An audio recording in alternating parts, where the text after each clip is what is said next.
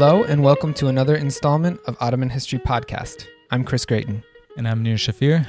Today our topic of discussion is history and memory of Ottoman Armenians and the relationship of the life of Ottoman Armenians to the broader study of the Ottoman Empire. And our guest today is a researcher who's focused much of his research on that very question, Vahé Tachjian. He holds a PhD from EHESS in Paris. You guys can look up that acronym for the full name. And he's currently project director of Hushamadian, which is a website we're going to talk about, a very exciting website based in Berlin. Dr. Tachjian, thanks for coming on the podcast. Yeah, thank you. You're a guest that I've wanted to bring on the podcast for a while because your site, which is, I guess, entering its fifth year of operation, more or less, has really been influential in the virtual space and in digital spaces, not just among, obviously, Armenians around the world who are interested in learning more about the history of Ottoman Armenians, but also in Turkey, where your website, which features images and various multimedia material related to the life of Ottoman Armenians, has in fact served as raw material for rediscovering local life in Ottoman Anatolia and elsewhere in the Ottoman Empire. So before we talk to you about your website, some of the goals, how your sort of unique approach to the question of reconstructing Ottoman Armenian life, I'd like to hear your thoughts on what the study of Ottoman Armenian life means for the broader study of the Ottoman Empire. The Armenians were also a component of that vast Ottoman Empire. Certainly. And I mean, the study of one of the component is also part of to study or to have a broader knowledge of how this Ottoman Empire was functioning and how the different populations were living there, how the relations of the different populations or what was the social environment of in different regions, what was the local histories. So studying the case of the Ottoman Armenians can broaden our knowledge generally about the Ottoman Empire. And not only of the Armenians. I mean, if you study also the history of the local histories of Greek Orthodox, the Assyrians, the Arabs, so this is part of studying the Ottoman Empire. Right. I mean, that may seem intuitive, but a lot of the research on Ottoman Armenians, because it has been through the lens of the genocide and its impact, its memory, and all of the sort of questions surrounding nationalism and all that comes with that time period, because of that fact, sometimes the fact that Ottoman Armenians are part of the social fabric and their lives in many ways are similar to all the other people who live in those regions, and that their lives can tell us about the lives of the other people who live in those regions. Sometimes that fact is forgotten, although it may seem obvious, right? Yes, of course. Generally speaking, the Armenian studies was focused for many years on the genocide or events that happened before the genocide, but also, generally speaking, it was on massacres and on the Fedai movements. But the thing which was missing was the study of the everyday life, of the social environment of the Ottoman Armenians. So that was the main topic that was missing for many years. I mean, in Armenian studies and in Ottoman studies.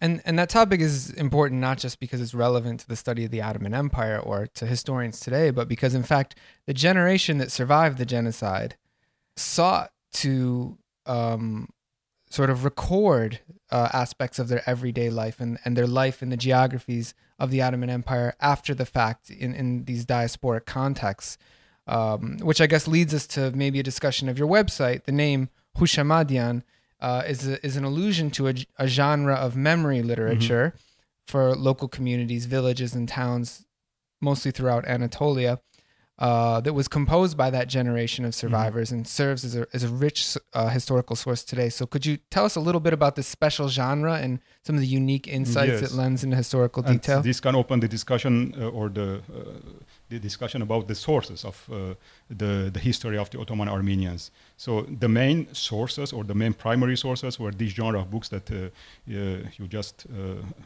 speak about, which was published in the 1920s onwards, and the publisher or the authors of these books were this generation of Armenian survivors, the first generation of Armenian survivors.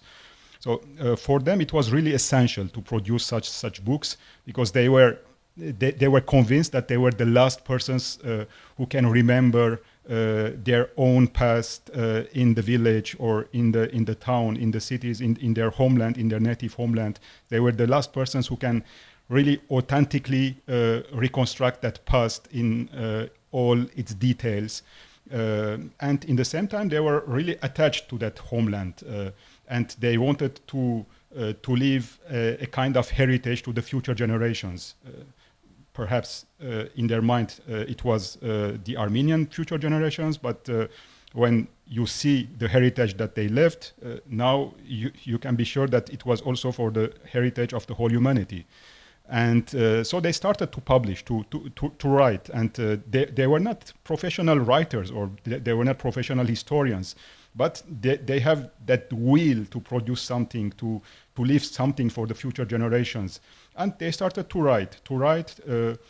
Many persons didn't have the ability to publish them, so it's many of them were still in family closets, or it disappeared for different reasons, or destroyed because of the war in different countries in the diaspora. But still, you see when you see the number of the publications, it's sometimes you can if you want to give some numbers, it's about 400 books around. And this is huge, and based on this legacy, based on these published books, you can really achieve some tremendous things.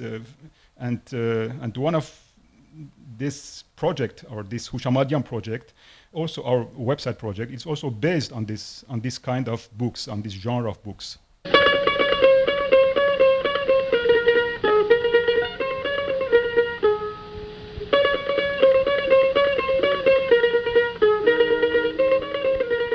I have two questions. First, this process of writing, I think is really amazing.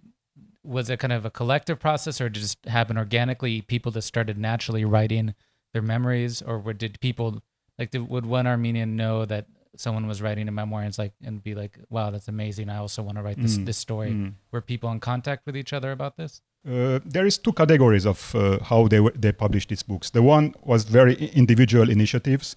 A person, I don't know, let's say in Cairo, decided to write about his town in Palu, for example, and he published it. He found that the founding or perhaps his family have the financial ability to publish it, and he published. But the other way to publish them is through this kind of associations, which were called compatriot associations, or in Turkish is hemsheri, in Armenian is hayranaksagan miuchun. So this kind of associations have been really the motor behind behind this kind of publications. Normally, these kind of associations were founded for mutual aids to build churches or to build schools, but also to publish books. So they gave the initiative to one of compatriot, and he started to collect the materials from all around the world. I mean, I agree that I've just read one or two of these, and one was in Turkish, and it was actually a recollection of life in Tokat, not even before the genocide, but after, in the 30s and 40s, by this Armenian who, I guess, this family that came back to Tokat and lived there until he essentially moved to Istanbul in the 1950s, and eventually, I think, to Toronto. But it was amazing, when me and my partner, we went to Tokat, we saw the city. You go there today, you can't tell that there was ever an Armenian past, but, the city had this huge population of Armenians. And in this book, is a map drawn from memory. You can look at the stores and all this stuff, and you see that, a third, maybe half of the stores, half of the artisans, all these people, even the 1930s and 40s were Armenian, and that they had all these stories to tell and all this and this daily texture of life that you could really kind of just start reimagining what Tokat was. Yes. But you go there today and you Exactly. can't see any of that. Yes, the content of these books, it's very detailed. There is so many things inside. And another funny aspect of these publications, that sometimes there was a kind of rivalry between authors or between compatriotic unions. For example, if a compatriots association of Marash had published his own book on Marash, then their rivals, the Armenians from Aintab, they were in bad position, so that they wanted also to have their own book. Or if there was also political rivalries. Yeah. If a book was published by an author who's affiliated to the Tashnak party, and inside the book he gave some very positive information about Tashnak leaders, so a couple of years later, the Hunchaks or the Ramgavars, another Armenian political parties, or affiliated to them, some authors affiliated to them, wanted to publish another book on the same town or the same city or the same village.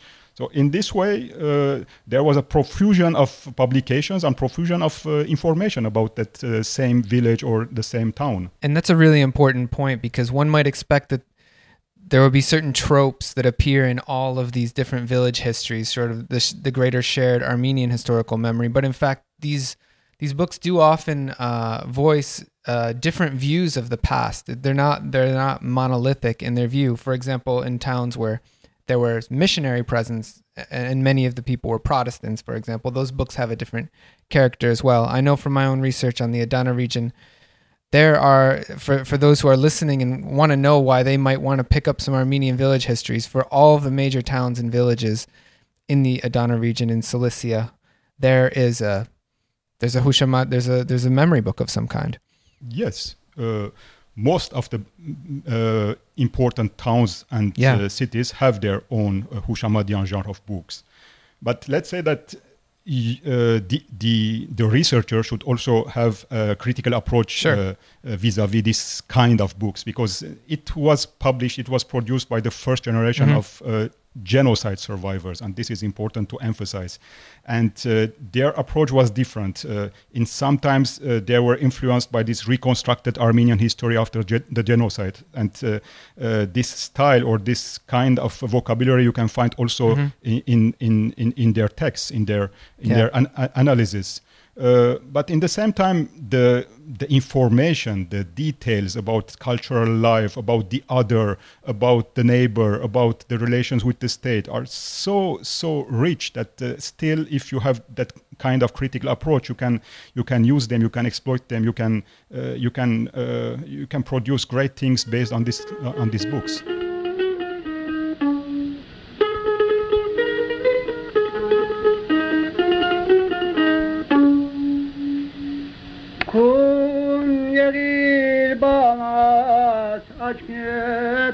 And so now I think we should ask you a little bit about your own Hushamadian, because your website, your book, your website, which is sort of a virtual memory book for the Ottoman Armenian diaspora, isn't based solely on those sources. Of course, you draw heavily on the memory books, but the website actually takes on the task of collecting materials and compiling different pieces of information that bring to life the experience of Ottoman Armenians on the internet in a very sort of dynamic and interactive form. Would you tell us a little bit about the development of that project, how it started, maybe how it got going, and sort of how it took on a life of its own?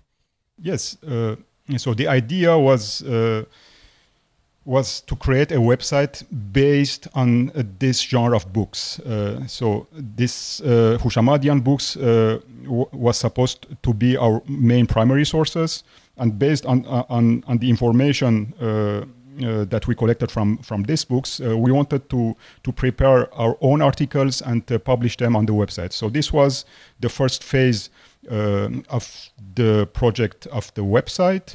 But after a couple of years, because we are now at the 5th year of our existence, people started to contact us. People from all over the world started to contact us, and they started to send to us via email or through different ways historical materials from their own family collections. This is something very surprising for us, because we didn't, when we started the project, we haven't any idea that the family nucleus is still the place where you can find very rich historical materials back from the Ottoman Empire.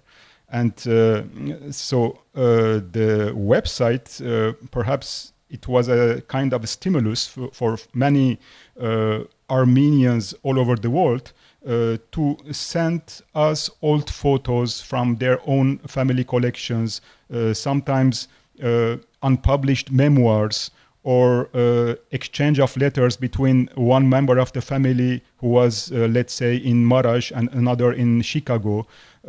So this kind of materials, it's unique. Had unique values, and for us it's like treasures.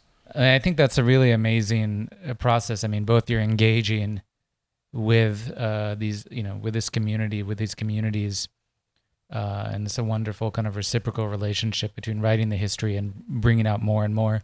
And I think one of the most amazing things for me, hearing about this project is that just how much of this archival material, we think of archives as state archives, as the record of the state, and that there's just all this material out there, in this case, still preserved, that can, whether books and families and also sort of other sources.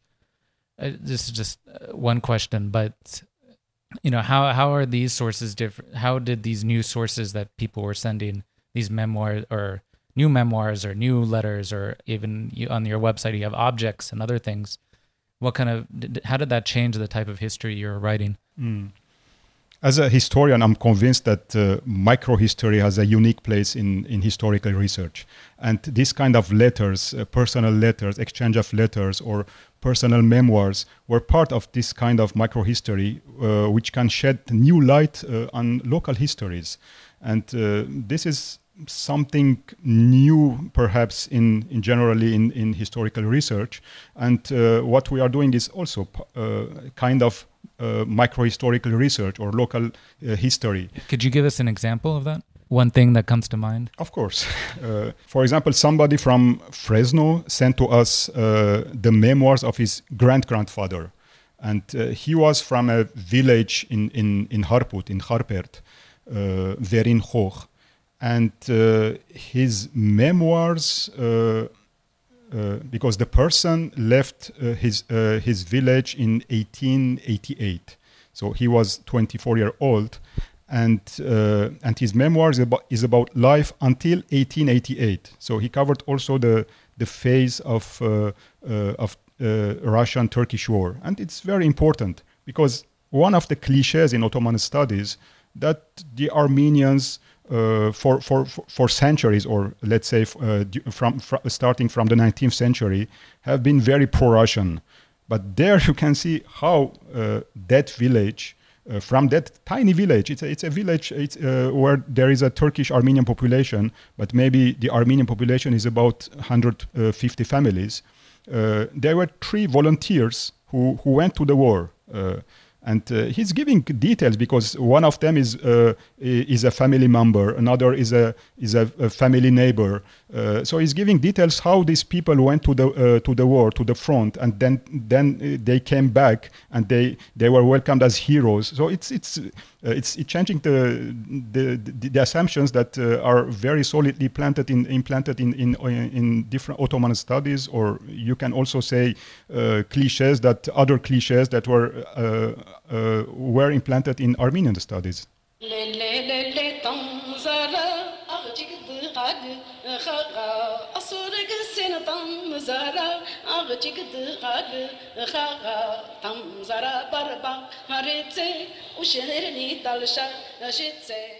Welcome back to Ottoman History Podcast. Chris Grayton and Nir Shafir talking with Vahé Tachjian, the project director of the Hushamadian website. The song you just heard is one of the materials that can be found on the Hushamadian website. It's a song from Palu, collected through this process of gathering the materials and the pieces of memory within the Armenian community. Vahé, would you explain a little bit about this song that we just heard? Yeah, the singer is Maron Almantian, and I think she was recorded in Aleppo. Now she's living in United States, in Providence, I think. And it was collected by someone who all his lifetime had done his kind of he was it was for him like a mission to collect all these kind of songs sung by Armenian survivors from the first generation, and he's called Bedros Alahedoyan. He's also from Beirut and now living in Los Angeles. But what is interesting in the case of Maro, Maro is not a first generation Armenian. She learned this song from his parents who were originally from Palu, who were native of Palu. So this is also a kind of memory that is preserved in the second generation of Armenians. So Bedros Alaeddin collected many songs of Palu sung by Maron Albantian, and it's, for me, it's amazing. That means that even in the second generation of Armenians, you can still find treasures like this, and it's very important to collect them. Absolutely, and I think that this is one of the things that your website does really well, of course, using the digital format to capitalize on the texture of the materials that comprise Ottoman Armenian memory, that include not just texts, but sounds, visual materials, images, videos. All of this kind of stuff is made available on your website. Would you talk a little bit about some of the sensory experience that people can expect when they visit Hushamadian? From the start of Hushamadian project, we decided to give a very important value to visual materials. And we are very lucky I'm very lucky to work with someone like Silvina Mgrdician, who is our art director, and she is also a visual artist. And I think that Hushamadian is a good example of how art and historical research can be interrelated, and it's a successful example of that. Let's say the marriage between art and history. So we give a very important value to visual images, visual objects, visual materials, and for each article that we publish in our website, there is absolutely many visual materials which can give another value to. They can make the article much more attractive, and for the reader it can be easily, or it is much more easy to see an article with beautiful images, or some images which are very directly related to the theme or to the topic of the article. And I think one of the bold things that you've done on the website, thinking as a conventional historian, is exactly that, dissolving the boundary between what's art and what's history. So you have there, of course, images that have been reproduced. You almost have an archive of images of Ottoman Armenian life, but at the same time, you also use these images in an interesting way to create new products that enhance the reader's experience. One of the best examples is this animation that you all produced that had a sort of mock dialogue between two Armenian villagers. Yes, this is a funny side of our job, to be creative, to present new things, new materials, which are very good related to the new technologies. It's one of them. It's to produce animated pictures. So we are taking, and we have some 7 or 8 this kind of animations. In each case, you can see an old picture or an old postcard, and we try, or our art director is trying to animate the persons inside.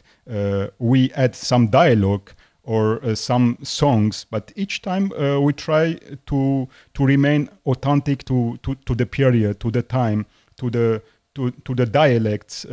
So it's very difficult to create this kind of animations where you are supposed to still be authentic to that period. So, but it's a funny job. At the end, the result is, I think, positive, and our visitors are loving this kind of animations. Yeah, and for our listeners who want to see some of these things, we've got some links in the blog of select materials, select articles, animations, pictures that I think are very representative, as well as a link to hushamadian.org, the website of the Hushamadian project. I encourage you all to explore. There's an interface in English, Turkish, and Armenian, so that adds even another element to the experience, definitely. Vahé, we had another interview that's appearing on the website this season with Rochelle Davis, who did research on memory books of Palestinian villagers, who are also another example of displaced people in many cases, who sought to write a similar genre of literature to the Hushamadian genre in Armenian. And so I think that while your website in many ways deals with the unique experience of Ottoman Armenians in the diaspora that resulted from that community's expulsion, it does speak to issues of memory amongst many other communities in the world, and indeed the entire world, of people who have migrated and been displaced, and how their memories can be used by professional historians to engage in a discussion with the broader public about the history of those communities. So, it's a very inspiring project, and I want to thank you for coming to talk to us about it today. Thank you. I want to thank all our listeners for tuning in. As I mentioned, we have links and bibliography, other materials on our website where you can also leave your comments and questions. I encourage you to check out our Facebook group, where there's over 20,000 Ottoman History podcast fans with whom you can engage, as well as Hushamadian's own Facebook group, where you can keep abreast of the latest materials. It is an active group now. I can safely say that Hushamadian is regularly bringing us new materials on Facebook as well as through their newsletter. That's all for this episode. Thanks for listening. Join us next time, and until then, take care.